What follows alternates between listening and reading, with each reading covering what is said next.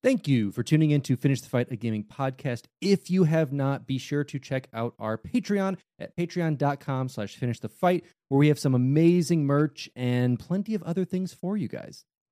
Hi, I'm Daniel, founder of Pretty Litter. Did you know cats tend to hide symptoms of sickness and pain? I learned this the hard way after losing my cat, Gingy. So I created Pretty Litter, a health monitoring litter that helps detect early signs of illness by changing colors, saving you money and potentially your cat's life. Pretty Litter is veterinarian developed, and it's the easiest way to keep tabs on your fur baby's health right at home. Go to prettylitter.com and use code SPOTIFY for 20% off your first order and a free cat toy. Terms and conditions apply. See site for details.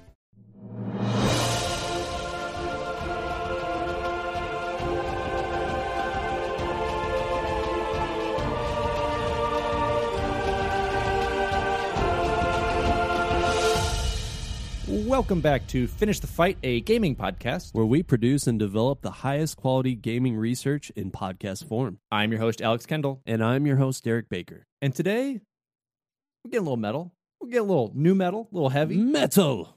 Little metally, a little metallurgic, a little alchemy. No, we're going to be talking... Little rock. Little rock. We're going to be talking about Brutal Legend, the Jack Black game, as many call it, which is a fantastic little fun creation from Double Fine that did okay. We'll say that. I mean, this game, it came out, but it had been planned for...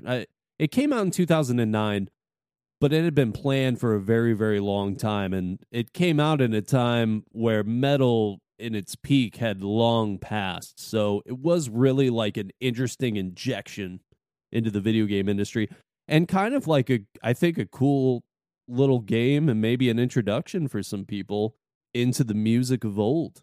I would agree, and it's one of those that was a pet project or a passion project from Tim Schafer that finally came to fruition and had a rocky, rough start, even just from its inception. I mean, they had talked about who they wanted to cast, a couple litigation lawsuit things that have happened. So, I mean, there's definitely a lot of cool content behind the production of the game, and possibly seeing something that came later. Yeah, absolutely, man. Let's get into it. Brutal Legend is an action-adventure video game with real-time strategy game elements created by Double Fine and published by EA for the PlayStation 3 and Xbox 360. It was released on Rocktober 13th, 2009. Set in a universe somewhere between Lord of the Rings and Spinal Tap, it's a fresh take on the action-driving genre, which in this case is full of imitation cover bands, demons intent on enslaving humanity, and of course, heavy metal tunes. Featuring the talents of comedian, actor, and musician Jack Black as super roadie Eddie Riggs, as well as cameos by some of the biggest names in metal music. It's a wild ride in the belly of the beast that is not to be missed by gamers and metalheads alike. And if you're both a hashtag true gamer and metalhead, what else could you ask for? What more could you really ask for? I assume this is the only game in your collection. I assume as a true gamer and as a metalhead, yes, this is the only game you have, and you've owned every single edition of it. What more could you ask for? Let's talk about Double Fine. Double Fine, to me, is a studio that I really hold close to the heart. They've created some of my favorite games early on and still produce some really, really amazing content. Double Fine Productions was founded in June 2000 by longtime LucasArts designer Tim Schafer, best known for his work at the time on games such as Grim Fandango, The Secret of Monkey Island, Full Throttle, and Day of the Tentacle. The goal of the studio was simple: create games that were slightly different than what everyone else was making. The studio was first located in an old clog shop in San Francisco, California. Schafer, along with programmers David Dixon and Jonathan Menzies, started working on demos for what would become Psychonauts. The game took 5 years to develop, putting the studio through months of 20-plus hour days. It was finally released on PC, PlayStation 2, and Xbox April 19th, 2005. The game was praised by gamers and journalists alike, but it simply did not sell as much as the studio and publisher Majesco Sales had hoped for. Double Fine would not linger over this project for long, and quickly started work on their next project, Brutal Legend. And developing Brutal Legend, I mean, it was a game that Schafer had thought about making since 1990. A couple of years later, Schaefer met one of the roadies for Megadeth, Tony, who told him numerous stories from the Rockstar world, with a getting it done perspective. Tony inspired Schaefer to create the character Hoagie in Day of the Tentacle. This character stuck with Schaefer. He loved the idea of a character that can always get things done. He wanted to make a game revolving around a roadie who lived out a fantasy inspired by lyrics from heavy metal bands as well as album covers from those bands. This roadie would be nothing short of a hero. Schaefer knew he wanted to eventually create this game, and he always knew he would call it Brutal Legend, and a lot of the lore from the game would be inspired by Norse mythology. Again, going back to, I guess, more Schaefer than Double Fine. You know, I grew up, I don't know if you really played the Day of the Tentacle or Secrets of Monkey Island, those point-and-click adventures. Man, that was my jam, and I'm actually playing through Day of the Tentacle again, and those were fantastic works, especially from LucasArts. Again, LucasArts kind of started that realm and then eventually built their way to doing a lot of their Star Wars IPs. But it was such a fun time of clicking around on your giant CRT type monitor and just having some fun. So it's cool to see, like, he had this an idea forever. You know, as a designer, he's like, I'm gonna do this eventually, and it will happen. Just 20 years later. Right. Yeah. I'm sure he didn't think it was going to be that much later, but you do what you got to do. Yeah. But fast forward to 2004, Schaefer and the rest of the team were ready to bring his Brutal Legend to life. The main four inspirations for the art were heavy metal album covers, fantasy artist Frank Vazetta, Hot Rods, and Tim Schaefer himself. They did not want to create another gray and brown game. Art for metal album covers is teeming with vast colors, telling grandiose stories, of battles or demons, just really, really intricate details in the artwork that he really wanted to bring to life. And they wanted the world of Brutal Legend to reflect this. Additionally, the studio established the iconic look for character designs during this time. Strong silhouettes with exaggerated yet simplified features. They also had to make surfaces on the game believable so publishers could see how good the game will look on those current-gen consoles. According to art director Scott Campbell, designing the likeness of the celebrities in the game was the more difficult art-related task he worked on, due to the pressure of not over-stylizing them and, making them real to life. We had talked about this. We're going to talk about Ozzy Osbourne is in the game, and he's Ozzy Osbourne. Yeah, I think he did a really great job. I mean, they did not look totally out of place. Just a little bit of, flair to make you separate the artist from the video game. Mm-hmm. But it's Ozzy Osbourne's face. It's undeniable. And I think they did a really good job with that stuff. There was so much concept art created that art director Lee Petty stated that there was a metric ass ton of concept art. So much so that it would not fit in 3 games.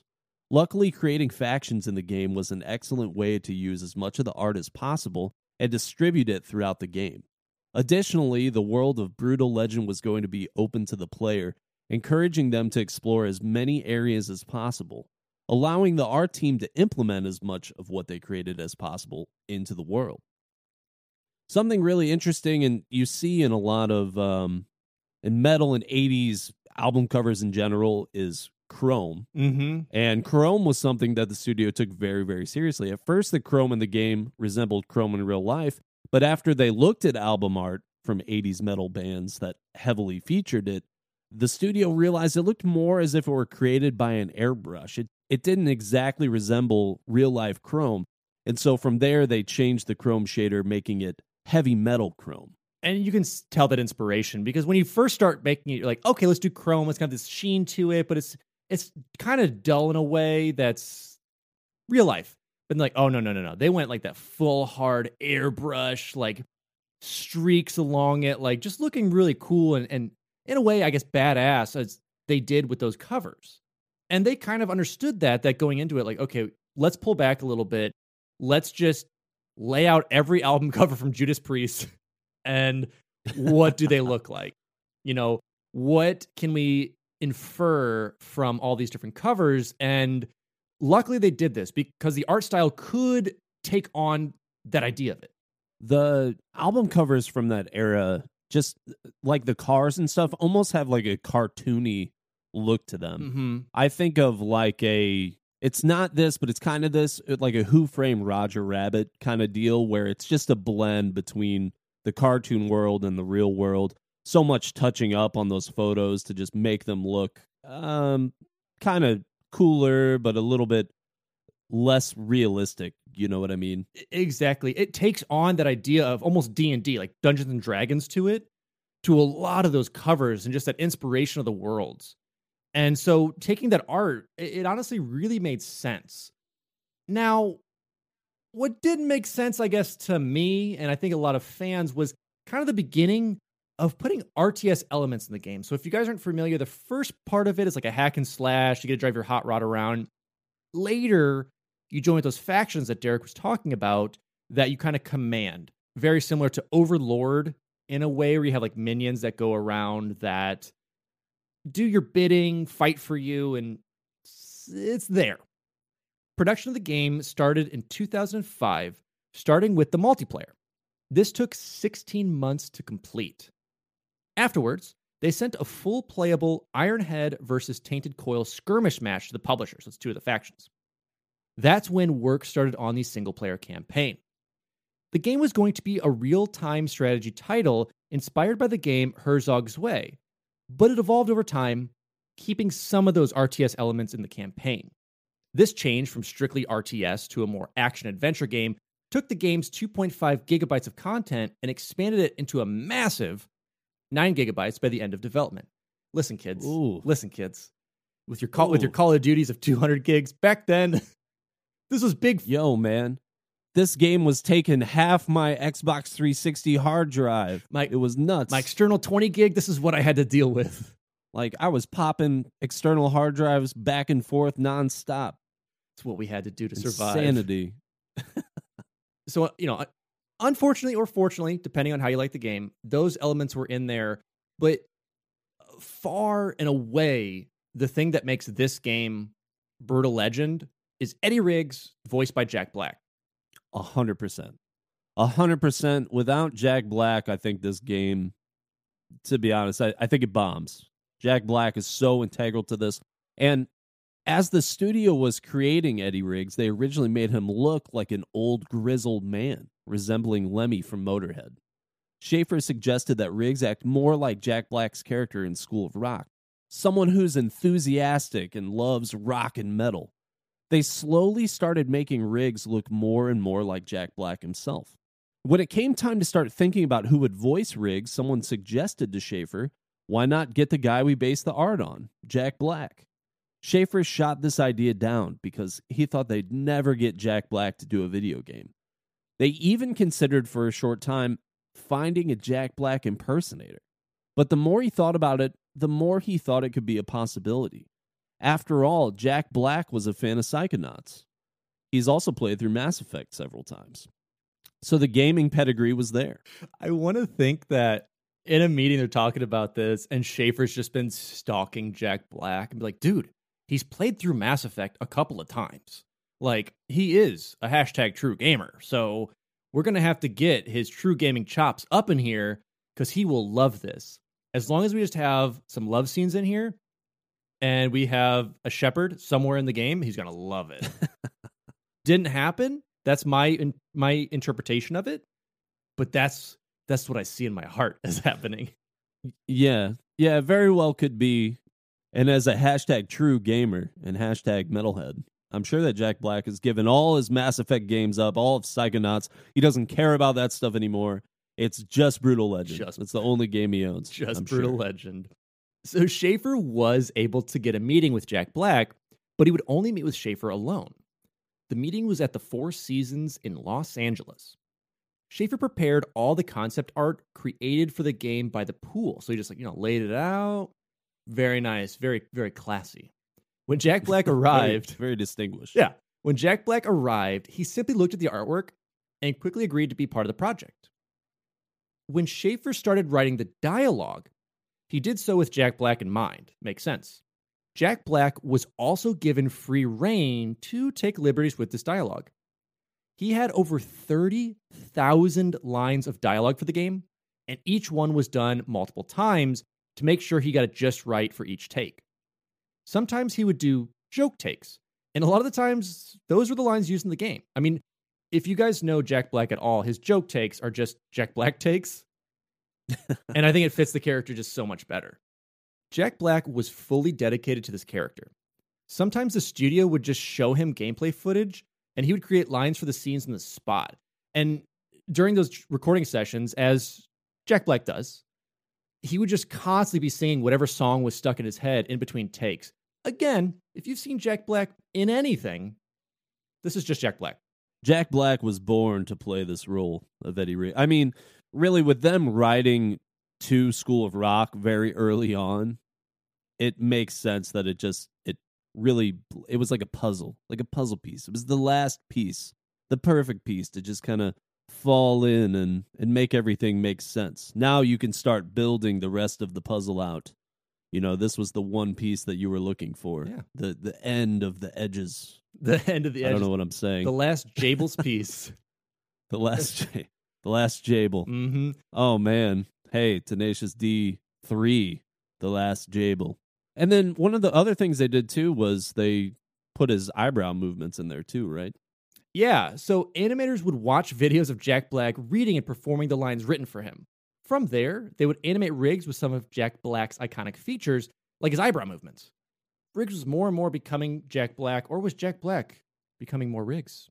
Yeah, I think it's probably the former, but still really, it adds so much entertainment value to these scenes. Mm-hmm. And Jack Black's hysterical. I love Jack Black. I've seen Tenacious D. School of Rock when I first started learning guitar, I watched School of Rock like all the time. That was my dream. That one day my teacher just wasn't going to be there and someone was going to come in and teach me how to shred. And they were going to be amazing. I mean, having Jack Black in this game just fits the mold so well. Mm-hmm. I can't emphasize that enough. But in addition to Jack Black, they had to bring in metal legends. And the game features several heavy metal celebrities. Even though Schafer has stated that they were all extremely easy to work with and all loved the humor in the game, getting a hold of them was sometimes the hardest part of the process. Typically, there was a laundry list of lawyers to get through before ever even speaking to them. Singer Ronnie James Dio recorded dialogue for his character, Diviculus. As the character grew, however, Schafer has stated that he felt Dio was not a good fit for the character and ultimately parted ways with Dio's involvement in the game. However, Schafer has also stated that the decision was not up to him and that things were complicated due to licensing issues. After Dio departed from the project, his character was replaced with actor Tim Curry. Bassist and singer Lemmy Kilmister was rather quiet at first before the recording sessions for his character Killmaster. Before recording, Schafer and the rest of the team hung out with Lemmy, and after discussing medieval battles, he opened up, making the recording process extremely smooth. Schafer even learned that Lemmy was a gamer, #TrueGamer, and genuinely liked Star Fox. Listen, when you know someone's a #gamer, you got that bond. Star Fox is such a random one for him to really enjoy. Star Fox is one of those games that I love. Star Fox 64. I'm just really surprised of all the games that them to connect on. Lemmy's like, yeah, dude, Star Fox. That's the one. Derek, don't #gamer shame. Let me have this. No, I love Star Fox. I'm not gamer shaming. I mean, now, well, Lemmy passed away in 2015, but I'm sure that after this game came out, he got rid of all his Star Fox stuff, and he just had Brutal Legend. As well, those only owning Brutal Legend, we have singer Rob Halford from Judas Priest, who voices General Lionwhite in The Baron, who was also an easy experience to work with. Schafer was surprised to get a call from Halford before a recording session, with Halford apologizing profusely for having to tell Schafer he would be 10 minutes late. I mean, could you imagine that? Just like at the end of the day, every celebrity is a human, but you hold them in higher esteem. And this dude who's a legend is like, dude, I'm so sorry. Like, I was making a burrito and I just lost track of time with it. I'm going to be there soon. You absolutely hear these horror stories of singers and bands, like holding up recordings or practices and things. And so this dude who's the singer of Judas Priest decides, or not decides, but just is a good human at the end of it all and calls this guy for a video game that is totally, I think, out of his element of things he would normally be doing, and is like, man, I'm so sorry that I'm even just going to be 10 minutes late. I've heard a lot of that stuff from dudes in the metal industry, that they're all, the personalities and stuff that they put on, just totally different from who they actually are. It's more of a release. Yeah, it's more that like character release. Again, going back to that idea, and I know a lot of people within the metal industry have talked about this, of having that release of almost that D&D experience. Being able to play that character within the band and like writing the music along with that character is something that, like you said, helps them. I mean, there's plenty of metal legends who like have PhDs, who do plenty of other stuff, but like the music is there for them, and like that's their creative release. And again, they all wear this kind of facade along with it that they play up, but they're all pretty cool people. Yeah.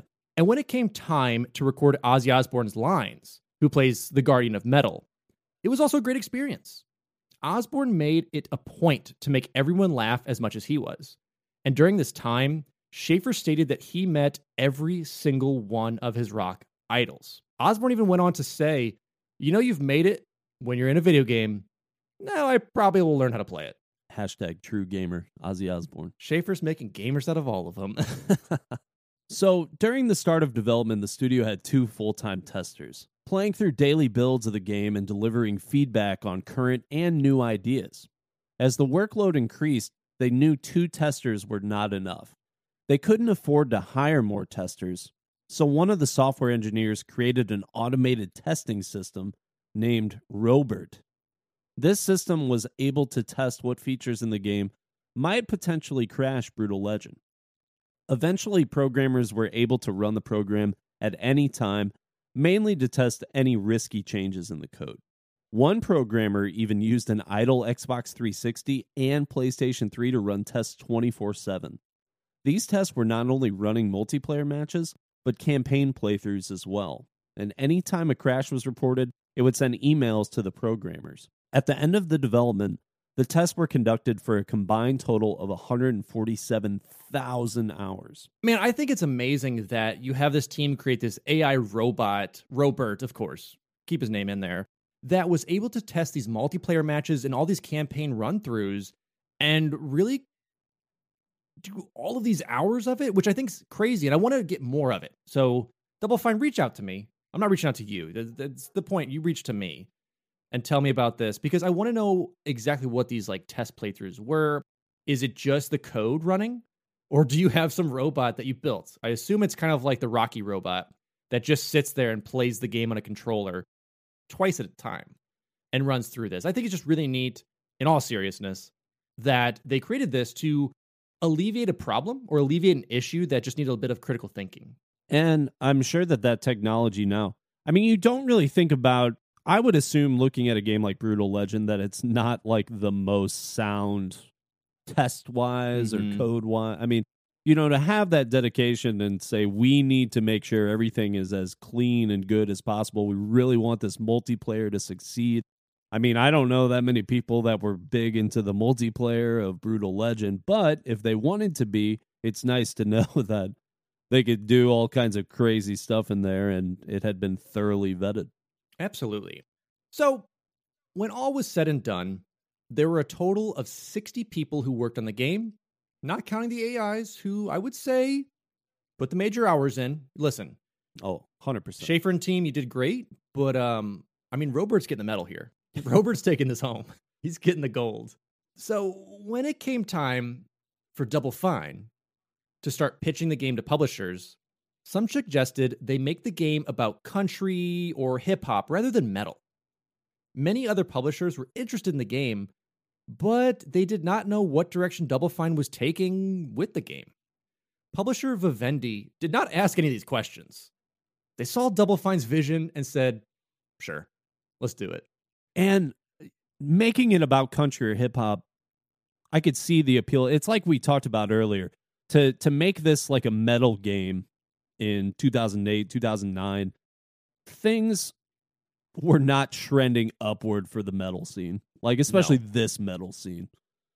So I could see where they wanted to do country or hip hop, but there were games, you know, out there for hip hop already. There was Def Jam, all those like Def Jam fighting titles, and those games were great. They had their time in the in the light. I don't know what I'm trying to say. The good they son had their of it. time in the spotlight. Yeah. Yeah, and you have Guitar Hero. I mean, you've got a lot of these other rhythm games coming out as well at this time that were kind of tracking on that had those ideas with it. I mean, eventually we get that pop star country singer game and a couple others, so they get some stuff. So with Vivendi on board, the game's funding was secure. But in 2008, Vivendi merged with Activision. And Activision would review all the games they inherited through the merger, and unfortunately, drop Brutal Legend. Even if Activision had not picked up the project, Double Fine was receiving calls during the merger from publishers waiting to release the game. Regardless, Schafer stated this was a huge blow, and the only time during development he needed to go to the bar across the street to get a drink. So you know, if this dude's just going about, hanging out with everybody, does all this insane crunch time through his life, and this hits, you're like, man, we've put so much time and effort and money behind this. Is this going to see the light of day? So for a 2-week period, Schafer instructed the studio to stop work on Brutal Legend and instead break into 4 teams, with each team creating a working prototype of a game and the other teams reviewing. This was dubbed as Amnesia Fortnite. It was meant to boost morale in the studio after losing their publisher. In these 2 weeks, the studio created prototypes for Custodians of the Clock, Happy Song, Love Puzzle, and Tiny Personal Ninja. There were rumors during this time MTV would take over the publishing for Brutal Legend, but they quickly squashed any rumors. Months later, EA would become the new publisher for the game. EA CEO even stated that publishing the game was a risk, but felt it would pay off.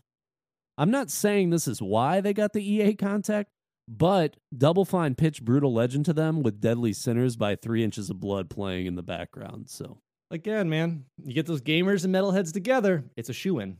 What wasn't so shoe-in, more like a shoe-loss. Ooh, amazing segue. Thank you. Hashtag amazing segue. Oh, thank you very much.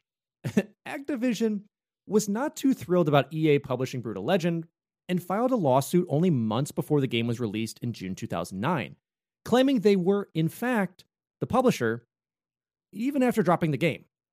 An EA spokesman compared it to, quote, a husband abandoning his family and then suing after his wife meets a better-looking guy.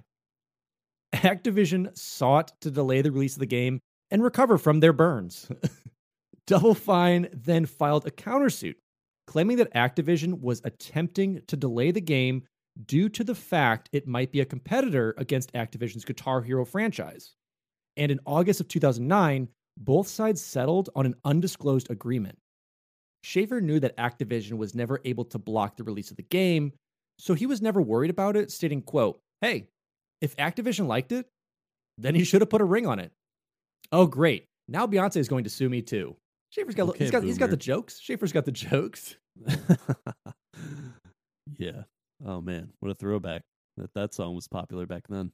Of course, this would not put an end to the drama between Double Fine and Activision. Shortly after the case was settled, Schafer publicly stated that Activision CEO Bobby Kotick was a total prick. Kotick eventually responded, clarifying that he had never met Schafer and made the decision to drop the game due to Double Fine running out of money for the game. They were behind on schedule, and they had missed every milestone set. Every single one. Additionally, it just didn't look like a good game. At the time, Double Fine was asking for an additional 9 months to complete it. So Activision's clapping back. In an interview with Video Game Zone, Schafer stated, there are no hard feelings. What would be the point? It's just business. Hating a corporation is like hating a soda machine when it eats your money. Yeah, you're always going to come back. It's always something that's going to be there.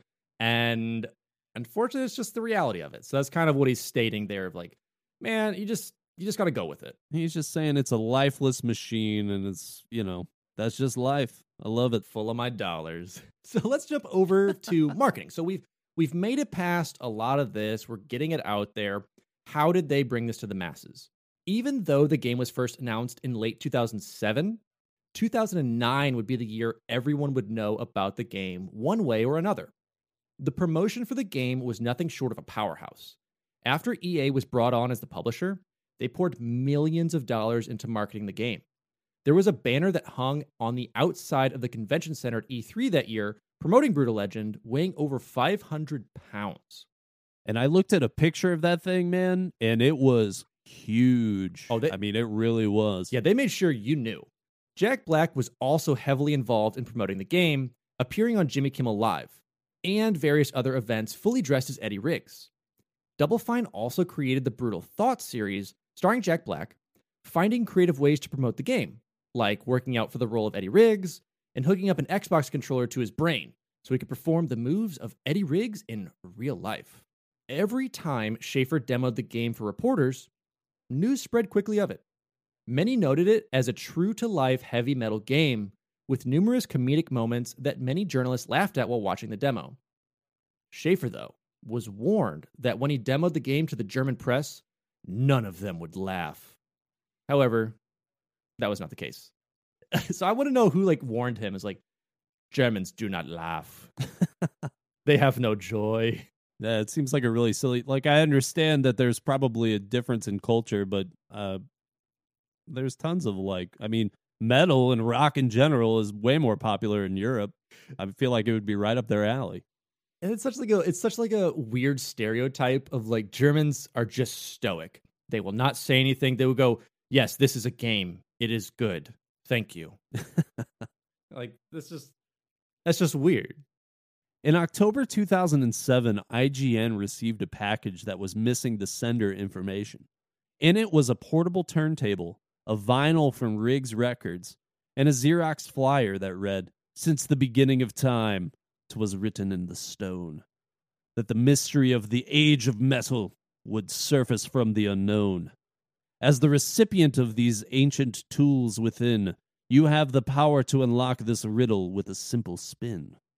Rock must run through your veins, else solving this puzzle will be met with head pains. With primeval secrets at your fingertips. You possess the gift to propagate the fidelity from your mortal lips. Escape the clutches of convention and let yourself travel to another dimension. Find your destiny and protect your soul, but for now it is time to rock and roll." The record was a single from the fictional band Tainted Coil titled Corpse of Hope, which is an amazing title for a song. It is. I mean, because here's the thing. Corpse, dead. Hope, good. Who knows? Who knows what's going? When the record was played backwards, the words, "Maggots devour the corpse of hope" was heard, but IGN was unable to make out anything else. At the time, IGN was unaware what this was promoting exactly. Their first thought being Tenacious D, the game. IGN called FedEx and learned that the package was shipped from Vivendi, and the studio quickly pieced together that it was a promotional piece of Brutal Legend, announced only 1 month earlier. And I'm glad that they found that out, because I've got to say, getting an unmarked package at your business and all you see is this record, Corpse of Hope, that says "Maggots devour the corpse of hope," that'd be a little creepy. If it wasn't so if it didn't have the Jack Black fingerprints all over it. Yeah, for sure. But I will say, hey, publishers, give us some more cool stuff like this. But send it to Alex. I mean, yeah, specifically us, not IGN. Just let us review it and let me backtrack FedEx and release it to the world. That's honestly what has to happen at this point. Next up, we have the 2008 Spike Video Game Awards. Brutal Legend was first announced at the VGAs with Jack Black marching on stage with a flamethrower chanting, "Tim freaking Schafer, Tim freaking Schafer," before Schafer was carried on stage by 4 women dressed as Amazonians. Rob Halford of Judas Priest would also join Schafer and Jack Black on stage to promote the game, with the trailer playing afterwards. So all you need is, Jack Black, do you want to be a part of something? And then do you just want to be yourself for a while? Because that's all the marketing we need. Next up, we have the Metal Meltdown. Say that 10 times fast. At the 2009 San Diego Comic-Con, in partnership with Vice, a metal concert was held promoting Brutal Legend, featuring Gwar, 3 Inches of Blood, Unholy Pink, and Keith Morris. Fans could RSVP on Vice's website for free, as long as they were 21 or older. There was also a Brutal Legend tour. Brutal Legend would be the official sponsor of a tour with Metalocalypse's Deathclock and Mastodon. During this 34-day tour, Adult Swim set up stations at each concert where fans could play Brutal Legend. Fans were also treated to a 2-minute animated piece that played at each show, and they could also get their hands on posters promoting the tour and Brutal Legend. Again, this is really where you're seeing the EA money come to life, like partnering with Adult Swim, partnering with the VGAs, partnering, sending a record out to IGN. I mean, that was even before EA. So Vivendi already putting some money out. So you knew that there was a lot riding behind this game even before it hit store shelves. For sure.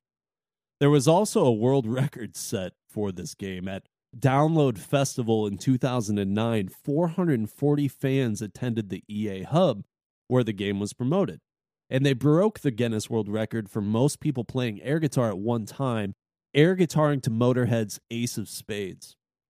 Great track to air guitar to. That's what I'm saying. I mean, they picked a good track for it. I think, hey, FTF Meetup, 441 of you. Shall we? Next up, we had the Demothon. Ormageddon, the cremator of the sky, the destroyer of the ancient world, the lord of all things brutal, has demanded that 666 million humans download the face-melting awesome demo of Brutal Legend, or he will give everyone swine flu.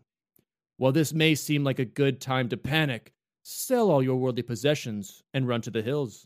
Fear not. Double Fine will be streaming a live demo of Demothon in support of the demo, in hopes that they can meet Ormageddon's impossible demands and save your sinuses. This livestream, held by Double Fine, showcased Brutal Legend along with interviews from Double Fine employees. A live Q&A was also held, with giveaways held throughout the livestream as well. This livestream aired October 1st, 2009. We also had a classic GameStop pre-order. If fans pre-ordered the game from GameStop, they would receive a special in-game guitar, the Love Giver, themed around Jack Black's band Tenacious D. The design of the guitar features Jack Black and Kyle Gass of Tenacious D on the body, along with lines of a dialogue that will be played, recorded by Jack Black and Kyle Gass themselves. Additionally, fans who had pre-ordered the game would receive an exclusive Brutal Legends t-shirt and a download code for the demo. And finally, we had the Steam pre-order. In February 2013, the game was announced to arrive on PC through Steam. Anyone who pre-ordered the beta received access to the multiplayer beta and exclusive Team Fortress 2 items. The two items were the Brutal Bouffon, a hat that was Eddie Riggs' mullet and sideburns for your character, and Shred Alert, a taunt where the character pulls out a V-shaped black guitar with team-colored decals and plays a quick metal riff. This act is accompanied with pyrotechnics and spotlights, finishing off with a lightning strike. So obviously a lot of promo went into this game. And it's cool. I mean, those are some neat giveaways. Anytime that the pre-order stuff, I mean, if it gives you some kind of combination of stuff in real life and stuff in the game, I mean, that's like the perfect reason to pre-order right there. Especially if it's exclusives and not just, you get stuff early, or here's a map someone will get eventually. It's kind of like, you had to be here for the pre-order. You got this really cool guitar, this really cool Team Fortress 2 items, which TF2 has done that forever for that type of stuff. It's just really cool to see. This episode is brought to you by Reese's Peanut Butter Cups. In breaking news, leading scientists worldwide are conducting experiments to determine if Reese's Peanut Butter Cups are the perfect combination of peanut butter and chocolate. However, it appears the study was inconclusive, as the scientists couldn't help but eat all the Reese's. Because when you want something sweet, you can't do better than Reese's. Find Reese's now at a store near you. If you're an athlete, you know the greatest motivator of all is the fear of letting your teammates down. After all, a team is only as good as its weakest link. So you owe it to those wearing the same jersey as you to be your best every time you step on the field. That's why there's no vape in team. When you vape, you can expose your lungs to toxic chemicals that can damage your lungs. If you're a step behind, the team's a step behind. Brought to you by The Real Cost and the FDA. Let's talk about the gameplay. Brutal Legend is a mix of open-world, third-person action-adventure, and RTS. But these real-time strategy elements are not present until later on in the game. And that was something I think we've touched on a little bit. It was kind of shocking we'll get into that. Riggs mainly uses the Separator, an ancient axe he finds at the beginning of the game, and his guitar Clementine for combat. Players can also use double team attacks, utilizing their allies in special moves. Using the D-pad, the player can command their allies to attack, defend, follow them around, or migrate to a certain waypoint. HUD elements are hidden from the game as much as possible, since Schafer felt the HUD takes him out of the game. In order to upgrade weapons or vehicles, one must complete side missions assigned to them. If they're pleased, they will grant Riggs fire tributes, which act as the game's currency towards upgrades. All of these upgrades can be done when visiting the Guardian of Metal, voiced by Ozzy Osbourne. There are several different kinds of metalheads that will help Riggs along this journey, like the Doom Metal faction, which resemble the undead. Others, like roadies, carry Marshall speaker cabinets on their backs and create feedback to take down buildings. While driving through the open world, players can customize the Mouth of Metal radio station that plays while driving the Deuce, Riggs' hot rod. The open world of Brutal Legend is 64 square kilometers or 40 square miles, so the player has plenty of ground to cover and more time to perfect their perfect metal playlist. Yes, I mean, that's what I did. I was just deucing it up, taking a deuce, doing the deuce, and just getting my radio station perfect. That's what I did. So let's talk about, we have a general consensus of the gameplay. It's a hack and slash that eventually builds into those RTS elements where you command your roadies, you command these different squads that you have. But what's the idea? What's the story behind this? So Eddie Riggs is a longtime roadie, arguably one of the greatest. However, he is not a fan of the band he currently works for, Cabbage Boy. As a piece of scenery starts to fall, Riggs saves one of the band members, but is crushed by it. As he bleeds onto his belt buckle, which is an amulet from Armageddon, the stage is transformed into the Beast Armageddon. It kills the band members and transport Riggs into the world of heavy metal itself. A race of titans once roamed this world, creating everything from the music down to the hot rods. Though these titans eventually ascended into heavy metal godhood, they left the instructions behind on how to create the vehicles and instruments used to create the music. Now, humans are enslaved by demons, forcing them to excavate ancient machines from the titans. Riggs awakens in the Temple of Armageddon, where he finds the axe, the Separator, and his guitar, which now has supernatural powers. He fights off druids in the temple and eventually meets Ophelia. He quickly learns that he is there to fight the forces of Doviculus. The pair find hieroglyphics left by the Titans and instructions on how to build a hot rod, the Deuce. The two escape and meet the leaders of the human resistance, Lars and Lita. From there, they think that Riggs is the chosen one, since he can now read the messages from the Titans. But at the end of the conversation, they don't know if he is the savior or the destroyer. And I want to touch on real quick that opening scene with Cabbage Boy. It's like one of the funniest. It's really like the thing that obviously it introduces the game because it's the opening scene, but it really shows you kind of the ride you're in for. There's little prompts that pop up where it's like the first time that Jack Black is going to curse. It asks you, do you want to allow this or do you want the bleeps? Will it be funnier with the bleeps in? So you could choose that. And then there's also an option to do gore. And you see the interaction that he has with Cabbage Boy. And it is one of those things where Double Fine is taking shots at new metal. Oh, yeah.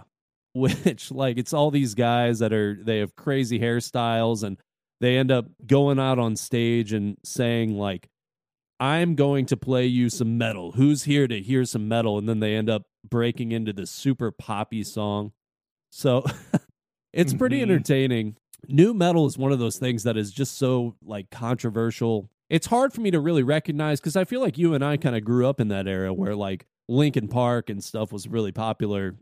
And yeah, but there are a lot of traditional metalheads that just do not like new metal, and so I guess Schafer might fall into that category, I would assume. And I think, yeah, coming into that and like knowing his like metal legends and kind of playing it up at the time that Riggs is like a true metalhead, and like you can even tell he's got like the spiked jacket, that like demon belt buckle, leather, and stuff like that. Whereas like you said, these other ones are more like this pop band that are kind of under the guise of metal. And so it's an interesting take on it. And then I'll roll you back even further, Derek.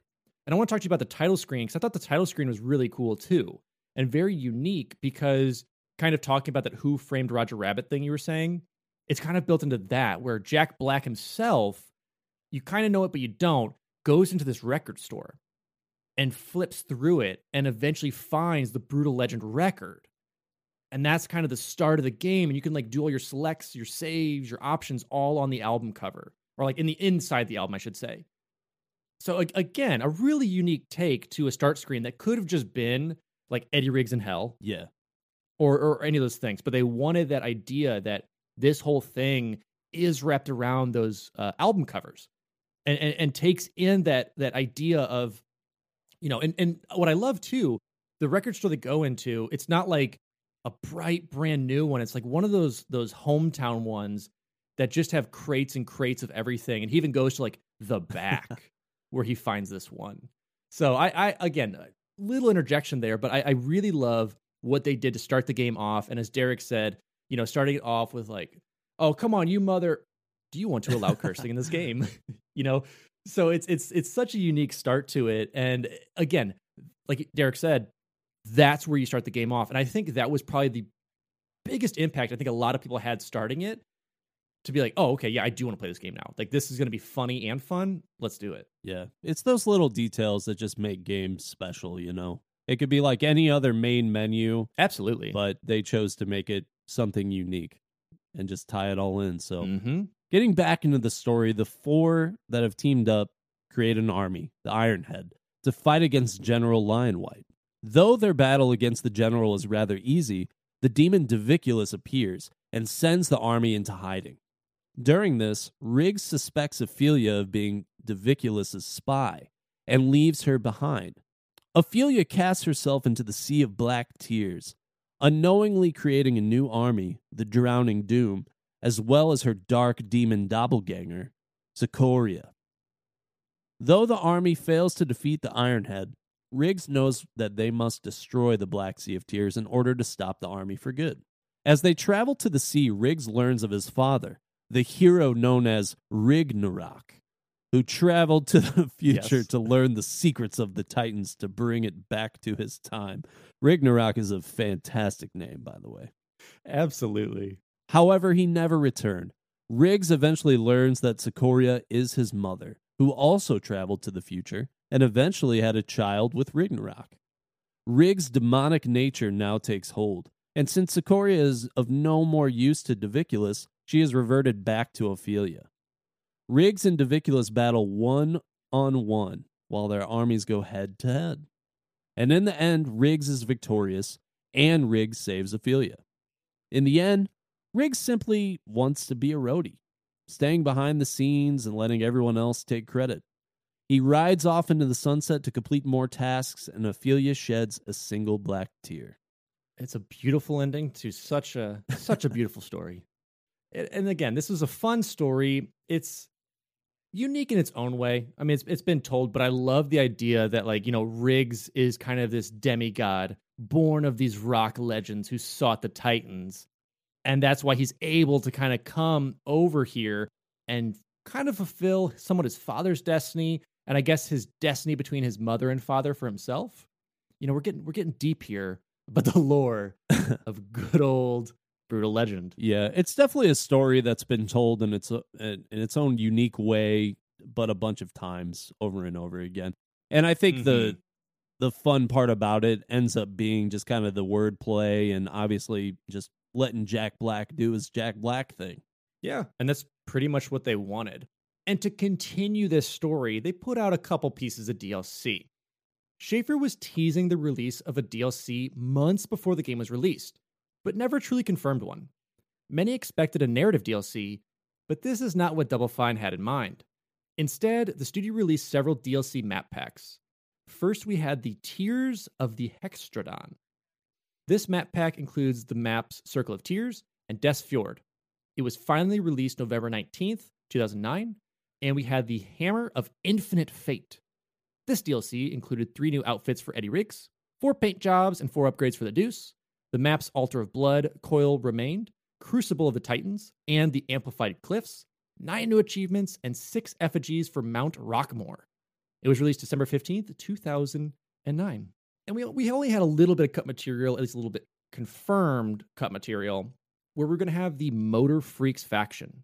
Double Fine started implementing this faction into the game, but later removed it due to time constraints. So not too much really cut to the public eye as far as somewhat finished concepts, but this is one that, we did see. They potentially were going to do a DLC with it. They were potentially looking at a sequel with it, but it's still up in the ether right now. And it's one of those things where I think they were able to avoid a lot of cut material just because they did create those other factions. It's good that they were able to work all that concept art they had into the game, or at least as much of it as they could. Let's talk about the multiplayer. As we said earlier, it was the very first thing that the studio worked on, and it set the standard for single-player gameplay. They had no experience in multiplayer and figured they would get the hardest task out of the way first. Overall, the campaign is built like a multiplayer tutorial. After playing halfway through the campaign, you should be able to play the multiplayer with ease. There are 3 different factions: the Drowning Doom, led by Ophelia, Ironhead, led by Eddie Riggs, and Tainted Coil, led by Diviculus. Up to 8 players can participate in a match, but there are only 2 teams per match.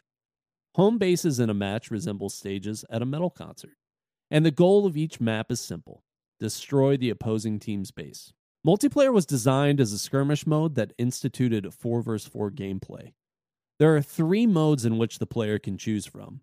AI mode, allowing one to play against enemy AIs from a difficulty of 1 to 5. Custom matches, in which players can battle against one another in private battles. And these matches do not count toward career or leaderboard stats, of course. And then finally, there's open matchmaking. Or I guess ranked at that time, if you want to call it that. Oh, yeah. Unlike other RTS games, your avatar can either command troops in the air or fight on the ground alongside them. To obtain resources or fans, you must perform guitar solos for them. Once they've been won over, they return to your base as resources.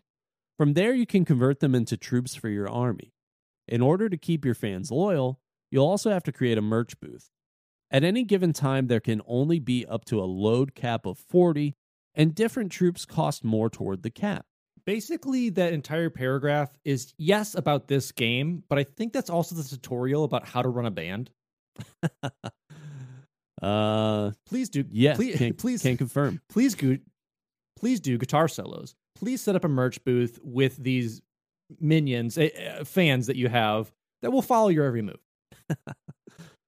Commands for your army are simple. Go to the waypoint, follow, attack, or defend. The same commands available in the late game campaign when RTS first elements are introduced. And this is one, I know, Derek, you and I had talked about. We didn't truly play the multiplayer.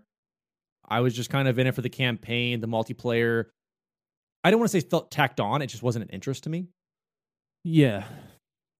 Yeah, it was very surprising. The RTS stuff was just such a weird shift late in the game. Mm-hmm. I'm surprised that they stuck with it. Maybe they stuck with it so much because it was the first thing that they worked on, so they kind of had it set in stone. Agreed. But I don't know too many people who would have played the multiplayer. I mean, maybe if you were like an achievement completionist or something, but I didn't find it very fun. There's other RTS games that are just better because that's what they are. That's all that they are. I mean, especially if you're talking like console versus PC stuff. And again, this gave me more that Overlord vibes where you command like little imps and demons in that, very similar to this to do your tasks. But that whole game was based on it, whereas this started off as a cool hack and slash, driving the deuce around to eventually just go do that, follow me, do this. It was okay. But let's talk about the music. Let's talk about, honestly, a integral part of this. Obviously, it's a metal game, but it stuck with it. The Brutal Legends original soundtrack consists of original music composed by Peter McConnell and licensed music from 70 different metal-oriented bands. McConnell would create original music inspired by the metal genre, and was the obvious choice for the job following his work on designer Tim Schafer's previous games, Grim Fandango and Psychonauts. Audio director Emily Ridgway would head the department in mixing and scoring for the game's licensed music. Schafer knew a great deal about traditional metal music prior to the game's development, but would start to pour research into subgenres such as black metal, goth, pirate metal, Viking metal, and industrial metal to fully capture the essence of the genre. Schafer originally created a list of 15 games from these sources for the audio team to use as inspiration for finding the game's musical flavor. Ridgway and McConnell would struggle trying to find and create the correct music, however. They wanted to find a way to recreate metal music in a way that it would be embraced by both video game and metal music fans. Again, hashtag gamers, hashtag metalheads, you gotta have them in there. During a vertical slice demo, when a small section of the game was completely finished for future reference, Ridgway implemented Black Sabbath and Metallica as placeholder music with the intention of replacing it with original music later. Schafer would look at the demo several weeks later and remark, "Emily, how are you going to make the rest of the game's music sound this good?" Schafer loved the music Ridgway implemented in the vertical slice, solidifying that idea that instead of trying to completely recreate a new image of metal music, the best way the audio team could pay homage to metal music was to use licensed music itself. Ridgway would tell Schafer that he'd need a list of at least 100 songs for the game to fill up as much linear space as possible. Both agreed that the music needed to have substance and credibility without making the metal genre sound cheesy. All the music chosen needed to be authentic, since the harmonies, lyrics, and melodies were all going to be vital to the creative direction of the game's development. During this process, some members of the studio visited a local record shop and asked if anyone knew anything about European metal. Luckily, one of the owners, named Alan, had an almost encyclopedic knowledge of metal. He made the studio mix CDs of metal bands and would tell them more about the bands on those CDs. I love that you get your own personal concierge to the insights of metal. And Alan's been sitting there, just tending the shop, selling records, talking about it. And this guy comes in, "I want to know everything about European metal." And Alan's like, "Hold on. Hold my mic stand. Let me talk about this real quick."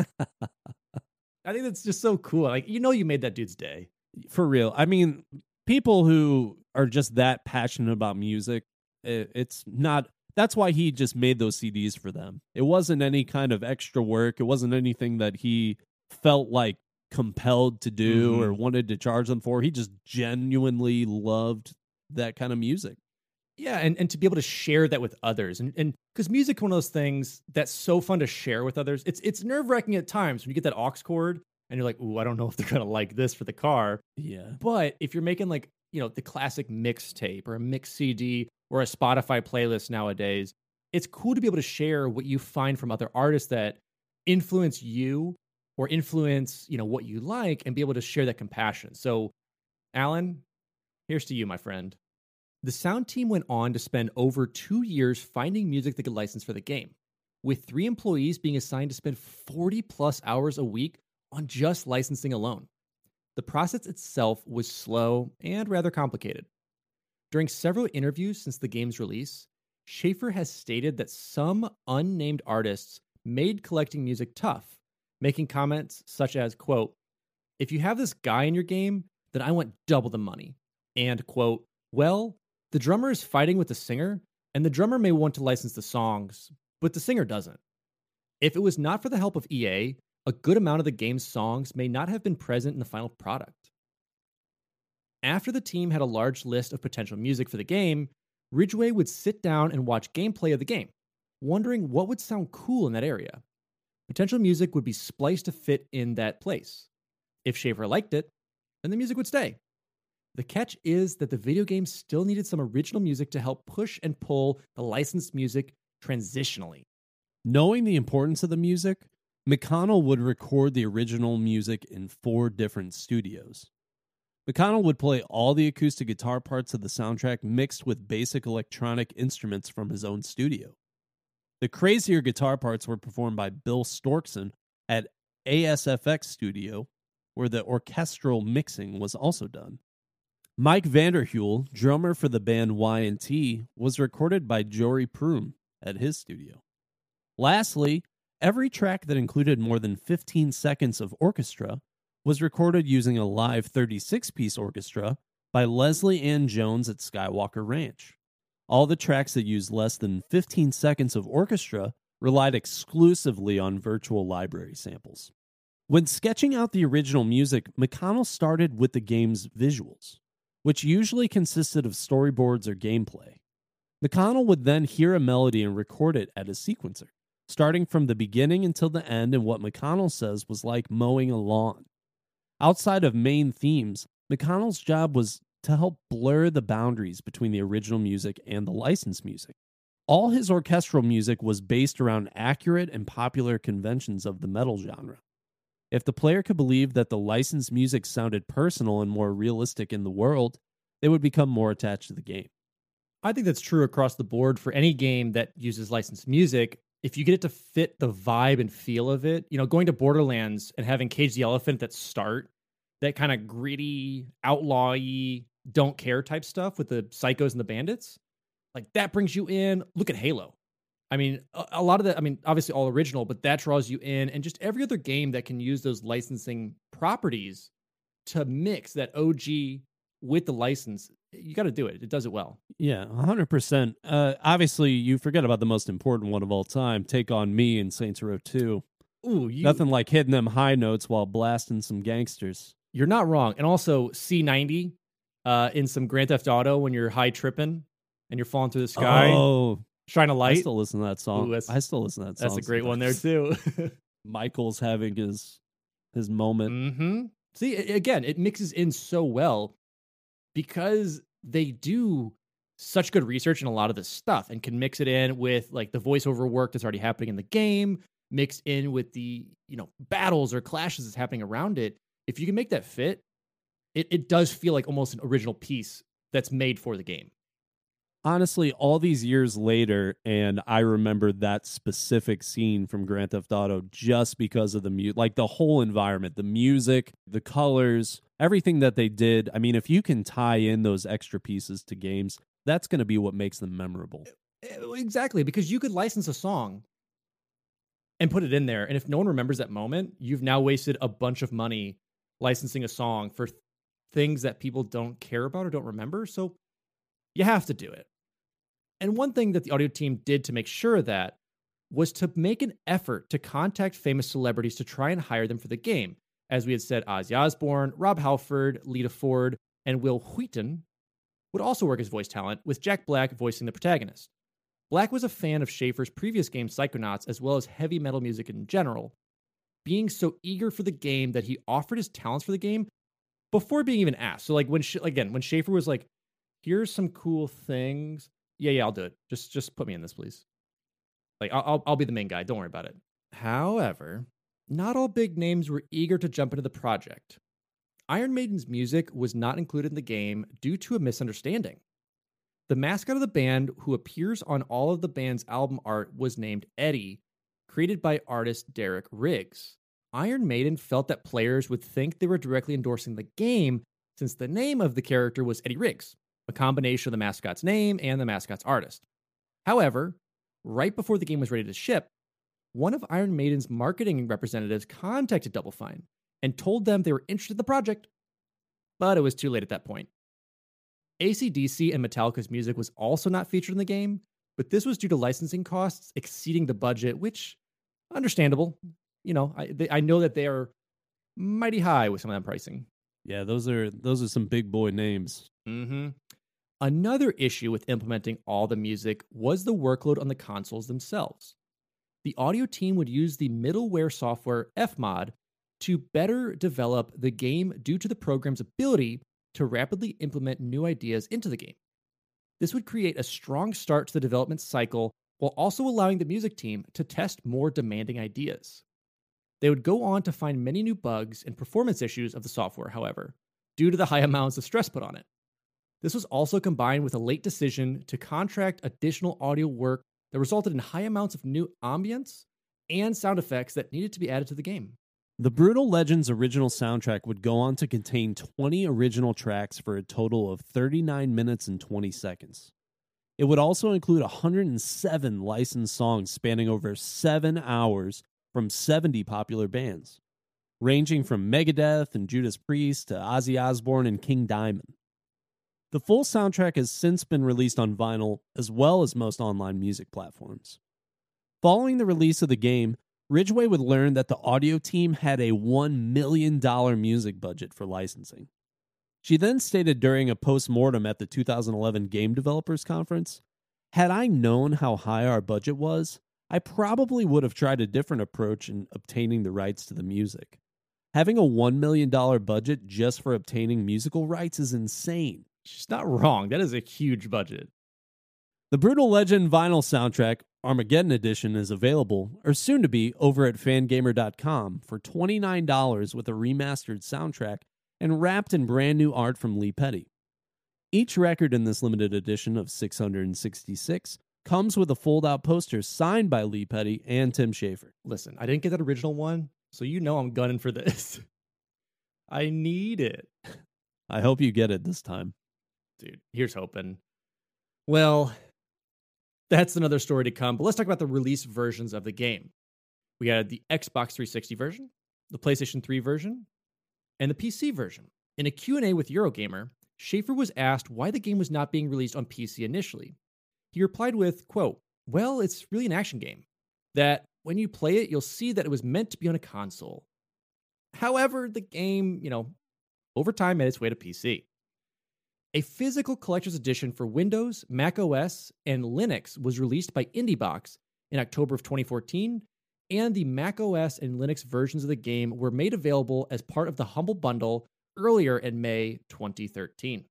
That console comment just kind of feels like a fancy way of saying ports are hard. 100%. Listen, when you play this, you know this is a console game. You know you can use controllers on PC. No. Right. This is a console game. Let's wrap it up. Let's talk about what did the world think of this game. Fox News stated it was one of the most creative and funny games of 2009. Play magazine cited it as the, quote, greatest video game ever made. That's a little bit of a stretch play, but I love it. It was IGN's 2009 editor's choice, and Kotaku has stated it has one of the best main menus in all of video games. That I will 100% agree with.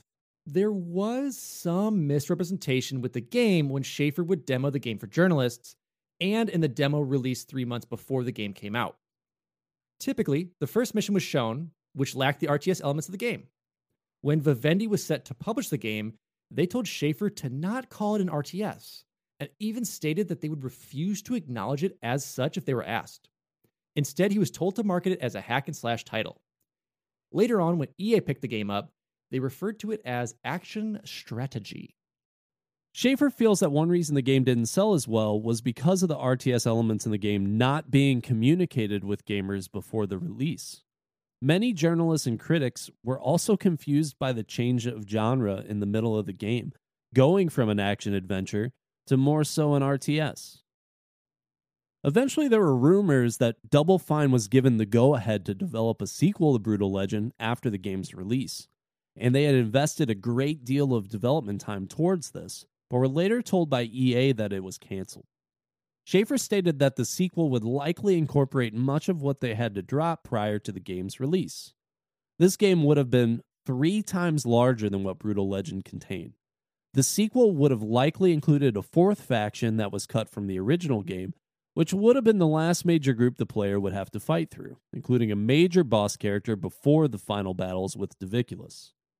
Schafer further noted that at the end of the original game, Diviculus' head falls into the sea of black tears, and implied that the same effect that the sea had on Ophelia could happen to Diviculus. Schafer also had ideas for a plot using a character voiced by Ronnie James Dio, but will not likely be used due to Dio's death. I mean, I guess that makes sense. The cancellation of the sequel nearly ruined Double Fine, as they had invested all current efforts towards the title. Instead of a sequel, Double Fine began work on 4 smaller projects: Costume Quest, Stacking, Iron Brigade, formerly titled Trenched, and Sesame Street Once Upon a Monster, based on prototypes they had created from Amnesia Fortnite during the development period where they had lacked a publisher. In these 2-week sessions, the Double Fine team was split into 4 groups, and each tasked with creating a small prototype game to share with the rest of the company. All 4 minigames were well received internally. Upon hearing of the cancellation of the sequel, Schafer and his team began to promote these games around, and were able to obtain publishing deals for all 4 titles. the games will be able to take advantage of the custom game world engine and other assets they had created for Brutal Legend. The titles were considered financial successes, allowing Double Fine to recover and pursue further game development through steering away from major AAA releases. They did. Costume Quest, which actually has a sequel now, was a fantastic, goofy little game where it was like a turn-based battle game, but you were a kid at Halloween, just like fighting for like candy, but then eventually gets like darker and deeper fighting monsters. It's kind of interesting. As of 2013, Schafer was still interested in a sequel to Brutal Legend, but would require appropriate funding and resources to make it happen as an independent developer. Since then, Double Fine launched a successful crowdfunded drive for Psychonauts 2 in December 2015, and Schafer said that if that game does well, there is a good chance that a sequel to Brutal Legend would be possible.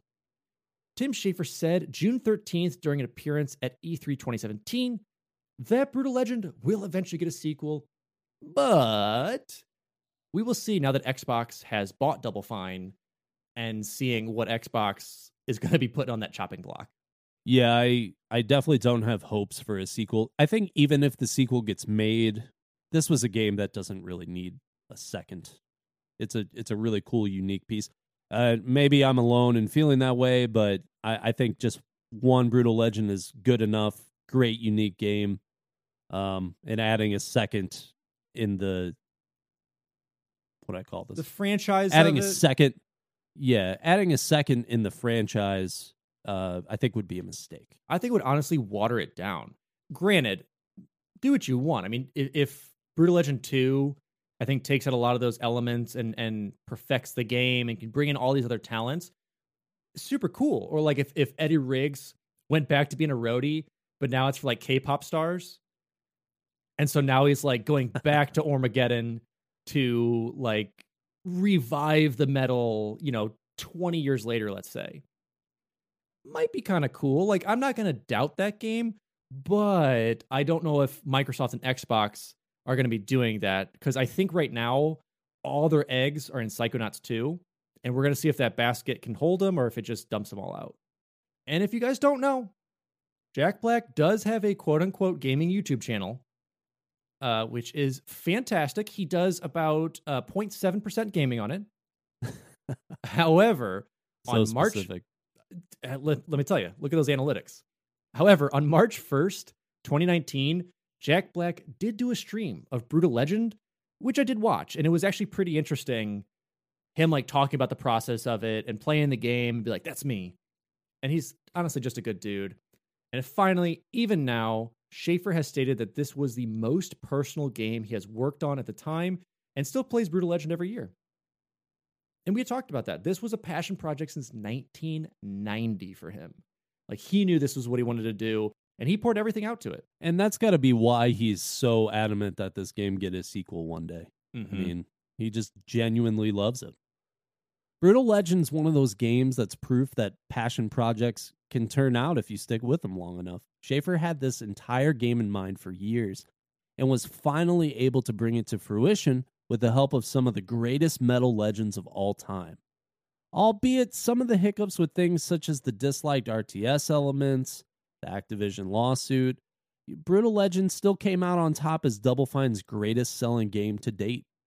Along with classics like Day of the Tentacle and Psychonauts, Brutal Legend is proof that Tim Schafer still has plenty of crazy ideas in his head that we'll hopefully see in future titles such as Psychonauts 2. Absolutely. I mean, he's one of those guys that when he kind of has that creativity, he sticks with it, and I mean, sticks to his guns. I mean, having multiple different publishers turn him down, bring him on, say it costs too much, say it costs too little. And he's like, dude, it's business is business. I want my game out there, and that's what we're going to do. And so, Derek, as always, why did we choose this? What do you think of this game? Why is this game meant to be talked about? Yeah, Brutal Legend, it's one of those games, like we've talked about, where it was just this perfect pairing of music and gaming. And we saw that in games like Guitar Hero and Rock Band and things like that were more focused on the music aspects. This is one of those games that throughout just having like a really fun metal atmosphere is something that I still think about. I still think it's really unique. There are so many games now that the soundtracks are I'm assuming just based on very cheap budgets. And so you get a lot of artists that aren't really big names, maybe one, maybe two, something like that. The music to me doesn't really stand out the same way unless it's original scores kind of at this point. But licensed music is lacking. So I just remember this game for being fun and light and having great music throughout. So it's a lot of fun. I think, though, the RTS elements really turned me off of this game. This is a game that I played one time. I don't have any plans to play it again. Sometimes when we do these episodes, I think, that's a game that I really need to go back and give another run. Sure. Yeah. This is a game that I, even after doing all this stuff and reminiscing, I don't really have a massive desire to play this game again. I think if I had to rate it, 5 out of 10 overall. If I remember right, the game kind of starts to lose some of the humor aspects around the same time that the RTS stuff comes in. So it's a lot of fun at first. Really, really cool. And then just slowly as the game goes on, I started having less fun with it. And even though all that music stuff was there, and even though Jack Black was there, and I think ultimately saved this game, I don't think it would have had any success without him. It's still one of those games that, while it was fun for the time that I had it, it's not something that I really want to do again. Okay, I will say, thus far, of all your reviews, this one makes a little sense because you gave it a 5 out of 10, which is a 50%, and 50% of the game was good, 50% was very confusing. So I will hesitantly allow that rating. We'll say that. It's on a sliding scale. I'm hesitant right now. So really the real reason I wanted to choose this game was just the innovation that it had, like you had said, with the humor, the huge music budget, the fun hack and slash element of it. And overall, I'm not gonna say it was a generic game, but it fell into that of just like slash story if it didn't have Jack Black. Eddie Riggs as a character was just so well done, and the whole idea of taking a somewhat done story, but doing it as like this metalocalypse, this metal place of Armageddon with all these metal legends and just telling this cool story wrapped up in one motif, I think did really, really well. Again, the game didn't do as well as EA had wanted. I think Tim Schafer still obviously loves this game. This is his passion project, and it's still Double Fine's best selling currently. We'll see how Psychonauts 2 does, and we'll see how these other games do, because Tim Schafer and Double Fine have really, really, over the years, found themselves as a cult classic studio. It's these games that perform all right for smaller games, but people latch onto it and love it. I mean, seeing that like two-headed flying fairy type thing as their logo, people see it and like, yes, this is a Double Fine production. This is something I want to play. So for that, if I had to rate it, I would start off rating it very highly, because it is a game that all grandmothers can play, because it does allow the option to bleep out bad words. And as everyone knows, grandmas don't like bad words. So grandmas get a plus in this. Your grandma likes bad words. Listen, I'm talking about all the other Lacey apple pie grandmas out there. They're taking care of it. Subtract, though, the RTS elements, because if I want RTS, I'm playing Age of Empires or Age of Mythology. Really, truly silly. That's what RTS stands for in this game, so that's a minus. Multiply it by a cool guitar with lightning AoE. You love to see it. And take that out of throwing deuces while taking a deuce in the deuce. Multiply all those by 3, and you have 666, which is my score for this game, the number of the Double Fine. Thank you very much. Research for this episode was done by Jesse Reiners, Alex Kendall, and Evan Barr. And our intro and outro tracks were composed and recorded by Evan Barr. And as always, great people. Love them. You hate them. You know them. You might have seen them at the grocery store, but who knows? We want to thank those who support us and whoever chosen this episode. And that's our patrons. So every month, the patrons get to choose an episode. And this is the one that they have chosen. And let's thank those people today. And we have Tactics, Sky the Bear, Grant Dillon, Mr. Choff, Cowan Fong Feliciano, Alex Harper, Nick Hyman, Tuna0317, Richard Scanlon, Mick Chief, Big Papa Semechki, Climbing Spork, Mr. 1898, William Kroll, Cameron Collier, and Mr. Toot. So thank you all. And as always, Patreon's an awesome way to support us if you can. If not, there's plenty of other ways, sharing our content, joining in on our Discord and all our streams. And if you haven't, please give us a follow on Instagram. You can follow us on Twitter as well. Like us on Facebook. As Alex said, join that Discord. It's free to join. It's a lot of fun. And as always, catch me streaming over at twitch.tv/Sourman70. That's SOURMAN70. We play in the latest, greatest, or just things I want to do. And send us recommendations. Games you want to see, art you want to see, stuff like that. You can find us on Apple Podcasts, Spotify Podcasts, or your favorite listening platform. If you haven't, please leave us a review. It helps us immensely, gives us great feedback, see how we can improve or some things that you like. And that, as always, was our coverage of Brutal Legend. Let us know what you thought. Have you played the game? Is it something fun? Or are you just here for all the beautiful heavy metal music?